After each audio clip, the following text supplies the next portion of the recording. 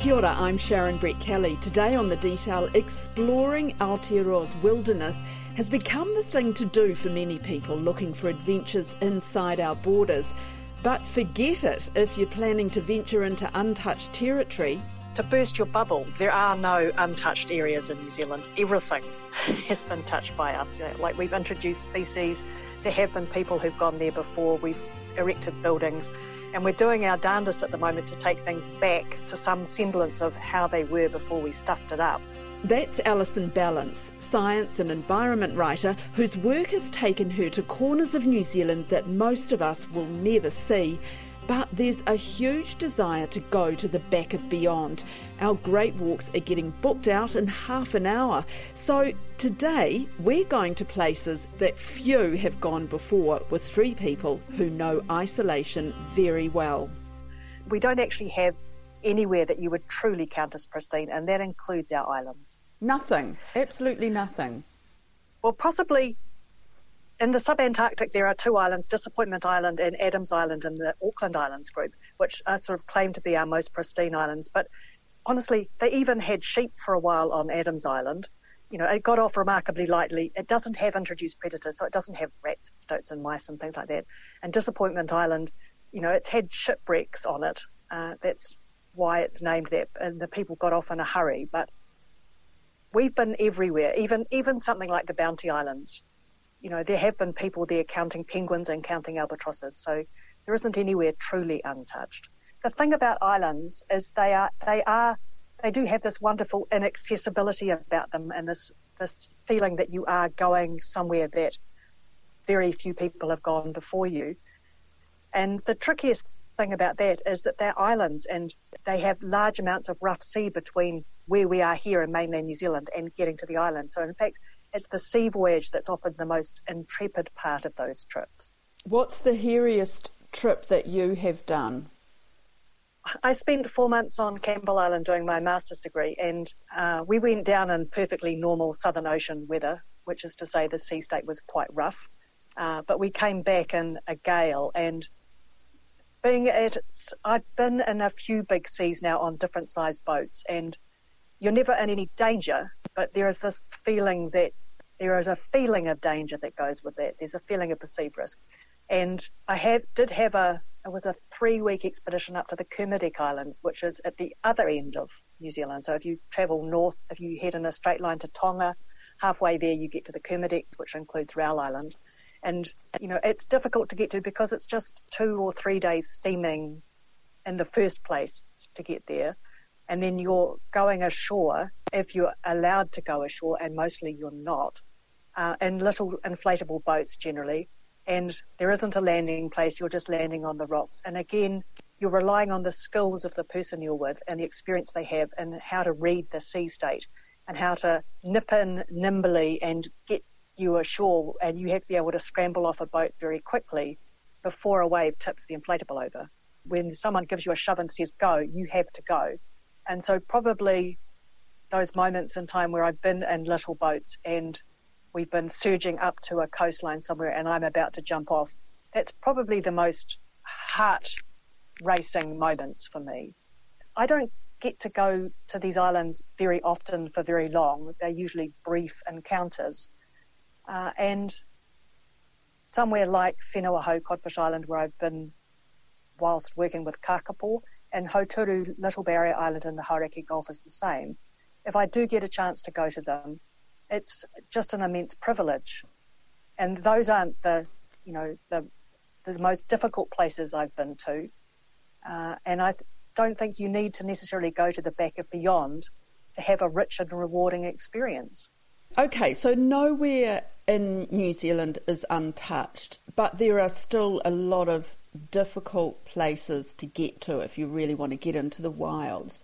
So and so do you think it's a good thing to make these places more accessible? I think you need a gradient. I think it's a wonderful thing for people to be able to experience the great outdoors, and there's what Doc calls the front country, where it's very easy to drive somewhere or take a bus somewhere and go for a walk. And those walks should be easy to do and they should be accessible and I'm thinking about taking my mother for a walk somewhere with their walking frame, and it may be as simple as having a smooth surface so she can easily push her walking frame on it. We definitely need lots of places like that. And then I think there is a next tier of things like Doc's Great Walks, for instance, the Milford Track, the Routeburn Track, which are wonderful experiences. And there clearly is an appetite for them, because Doc reports that those huts, which you have to book in advance, get booked out within about half an hour of them becoming available. So New Zealanders are queuing up to do things like that at the moment. And those places are great walks for a reason. And they should definitely be of a good standard. And people still need to know what they're doing. And because I think one of the things that people don't realise in New Zealand is how changeable our weather is. The most dangerous situation you will find yourself in New Zealand is if you're in the backcountry and the weather changes suddenly on you. It can get very cold and very wet and very windy very fast.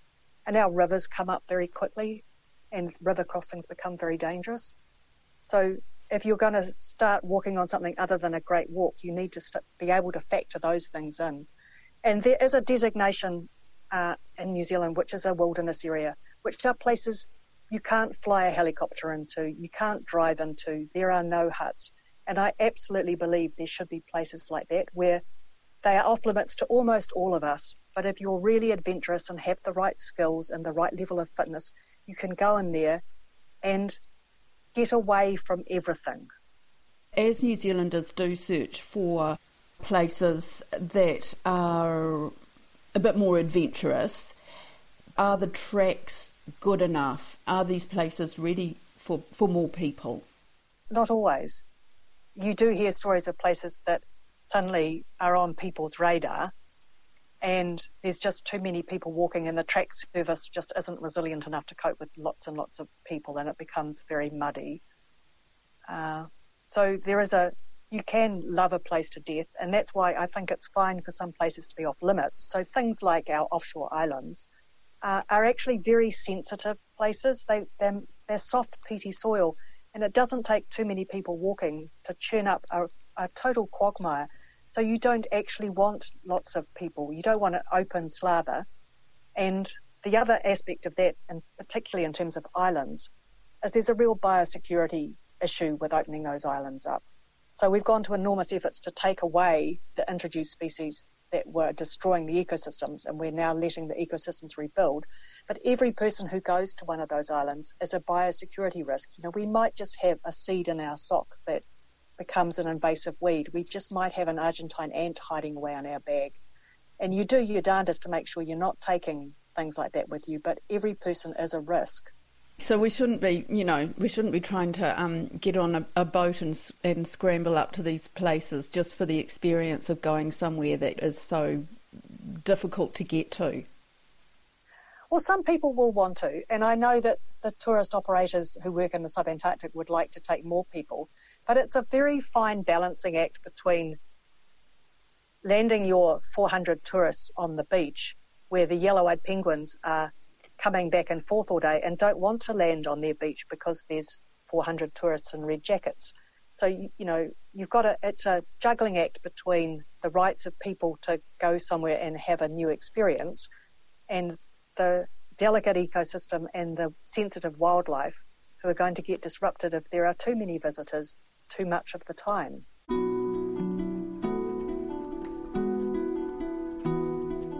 I'm looking out now to the tops, the ridges of Te Urewera. Brenda Tahi's workplace is in the forests and mountains of Te Urewera in the central North Island. She's chief executive of Manawa Honey, based in Ruatahuna. The wilderness feeds the business, but it also needs people to keep it alive. A lot of people will associate Te Urewera with the particular park that is administered by Tūhoe, the tribe, and used to be the Urewera National Park.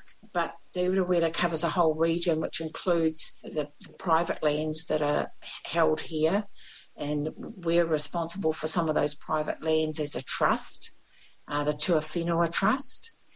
So we've got a lot of points at which we can get the bees to go into Te Urewera, but there's not the access all the way through Te Urewera for us to be able to actually harvest all the potential honey that's produced, or the nectars that are produced throughout the forest. So we do a little bit of helicopter access.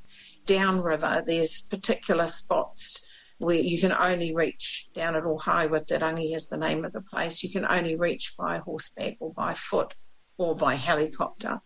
And so for harvesting the honeys of that region, we use helicopter. Can you describe what that place is like? Paradise, I think people have said to me. It's a beautiful place. I mean, there's the river terraces. Some parts of it have been cleared for the old people way back, and over time small farms were kept there, so there's evidence of the areas that had been cleared in the past. A lot has come back into second generation, like rewarewa, and that's how we get some really nice rewarewa based honeys down there. And there's quite a good stands of kānuka down there as well as manuka, so it makes an incredible bush honey. And we call it puatane, meaning the bounty of the god of the forest. Can you physically describe it?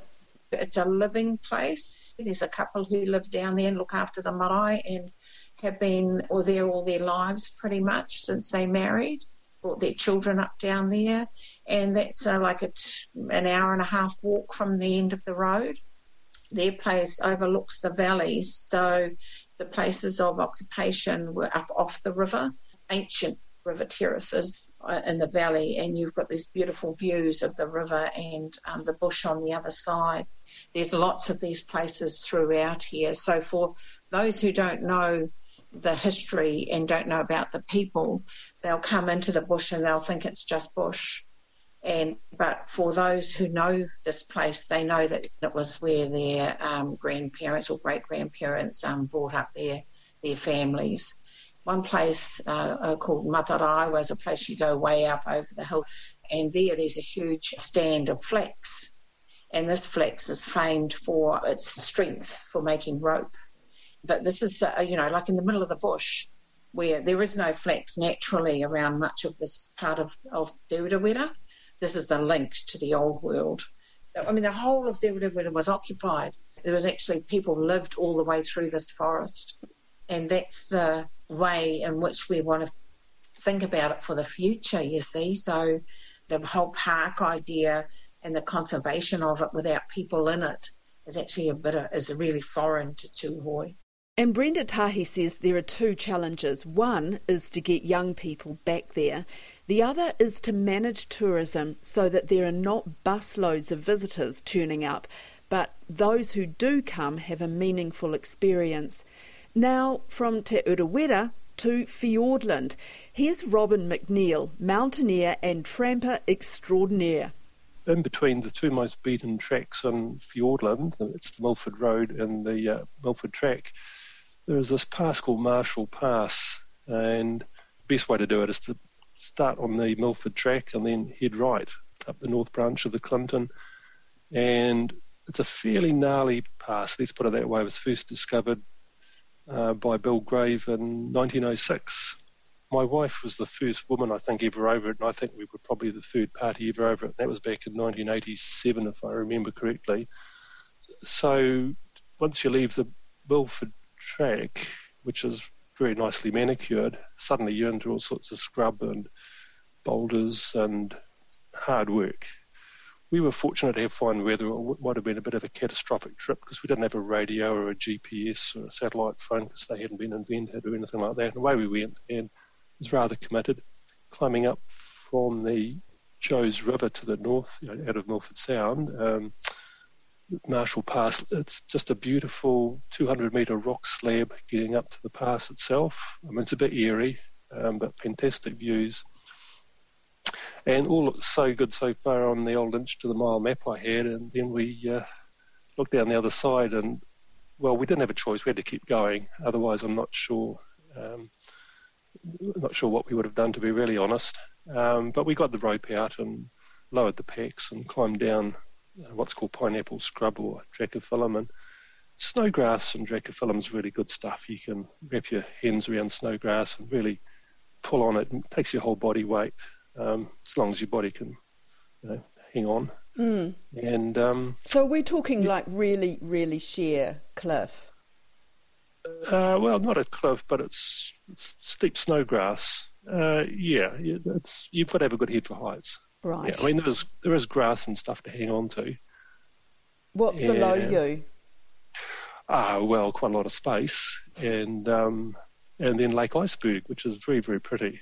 So anyway, we got down there all right, and then Lake Iceberg's still at 1,000 metres, and then we got to Flower Falls, and at that stage I was hadn't edited Moy's Guide South, which is the guidebook for Fiordland, and I had a very old edition. It just said the route starts in the other direction, 200 metres to the right of the falls, and I looked down, I couldn't see it, it just looked like cliff to me, so I just paced out 200 metres, and down we went. We lowered the packs for a while, and then just climbed down the snowgrass, and then my mate, the three of us, he decided this was a waste of time, and he threw his pack down at the next little ledge, and of course it could either stay there or it could move on, and anyway, to cut a long story short, he spent the rest of the next hour chasing bounce marks in the scrub all the way down into the basin below, and Sue and I carefully climbed down with our packs the little fluffy, greasy snowgrass. Yeah. Oh, so you haven't been back there since? Oh, it's sort of a trip of a lifetime. I mean, there's so much country in Fiordland that it's not funny. You have epics. There's what we call epics in the outdoor world. Stage 1 epics. That's pleasant, and there's stage 2 epics. At the time, you sort of rather wish you might perhaps be somewhere else, but afterwards you really enjoy it. And then the stage 3 epics, which you really don't want. And if you survive that, then you've got really good stories to tell. Was that a stage 3 epic? No. It was we weren't going to die or anything, but yeah, your heart's in your mouth sometimes, put it that way, and a little bit of adrenaline, cold, sweaty palms. Yeah. So Marshall Pass, that sounds pretty incredible. It's gob-stopping scenery. It really is beautiful, and I mean, it puts the fear of God into you about how you might get in and out of some of these places, which is why it's nice to be on the Milford Track, I guess. But hey, it's just such incredible country. Can you describe what it's like for you? You've got these moments where your heart's in your mouth. Is that part of it? Oh, yeah, I don't like that feeling at all, but you have to put up with that to get to the places that you want to get to. So, I'd sooner stay at home, to be really honest. I'm really lazy, but what I guess is really nice about being in the outdoors like this and off the track is that the only rules that you have to follow are the ones that keep you alive and comfortable. I mean, you can park your tent wherever you want, but you better give it some thought, whether it's going to be there in the morning. You can go up a stupid route if you want, and you may or may not survive, but that's the choice you have. Can I ask you, as people get more adventurous and search for more remote places, is the wilderness ready for them? Is it a good thing to open up everywhere to people? What is really cool about our backcountry is that it's actually heavily controlled through statutory management plans like the National Park Management Plans, and that prescribes where helicopters can go and can't go and how many helicopters.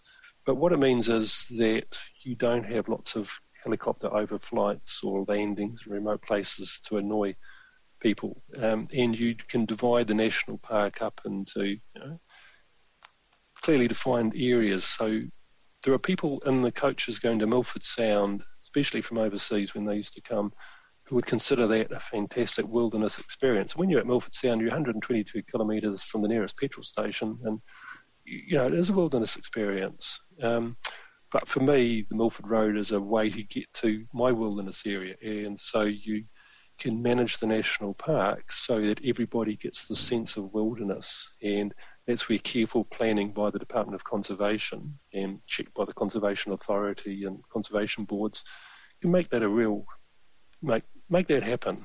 And so everybody is pretty happy. You're never going to get everyone happy. There are also places like wilderness areas, like the Glazeknock, and FMC's been pushing for the Potere Wilderness Area for a while now, and also down in the bottom of Stewart Island, we have gazetted wilderness areas. That's no tracks, no huts, no helicopters, no guiding. And some people, especially guides, might say, well, why not? Why can't we go everywhere? And my answer is, just because you can go everywhere, does that mean that you have to? So you're saying that there are some areas that are just totally out of bounds and they should stay that way because why? Just to protect the... No, they're not out of bounds. It just means that you, if you're going to go through them, you better walk, because you're certainly not going to take a helicopter or a guide. Why shouldn't people be able to helicopter anywhere? Is it... Well, because they can helicopter somewhere else, that would be almost the same. And I remember having this discussion with Nick Smith when he was the Minister of Conservation. He said, you'd be... I like Nick, I have to say. Actually, I like most of the Ministers of Conservation we've had, including the current one. But I remember him saying, though, he eyed me up engineer to engineer and said, well, you wouldn't, FMC, you wouldn't want the road through to Milford Sound now, would you? Because that's going to kill the wilderness values, effectively what he was saying. And the answer was no, actually we do need a road through to Milford Sound, because, that opens up possibilities for everyone to go there and enjoy it and just be overwhelmed by, I hate the word iconic, but let's use it, iconic scenery. 10% of people used to come to New Zealand to go to Milford Sound and see Mitre Peak. It's been on the tourist destination since the 1880s.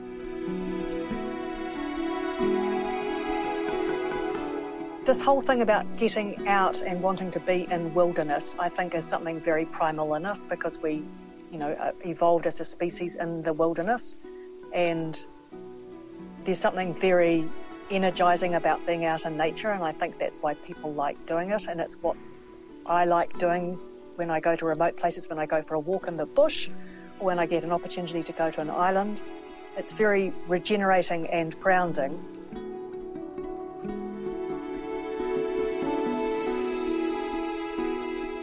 That's it for today. I'm Sharon Brett-Kelly. The Detail is public interest journalism funded by NZ On Air and is a joint Newsroom RNZ production. You can download us free to your mobile phone every day on any podcast platform. Alexia Russell produced today's episode. Jeremy Ansell engineered it. And thanks to Brenda Tahi, Alison Balance and Robin McNeil. Ka kite anō.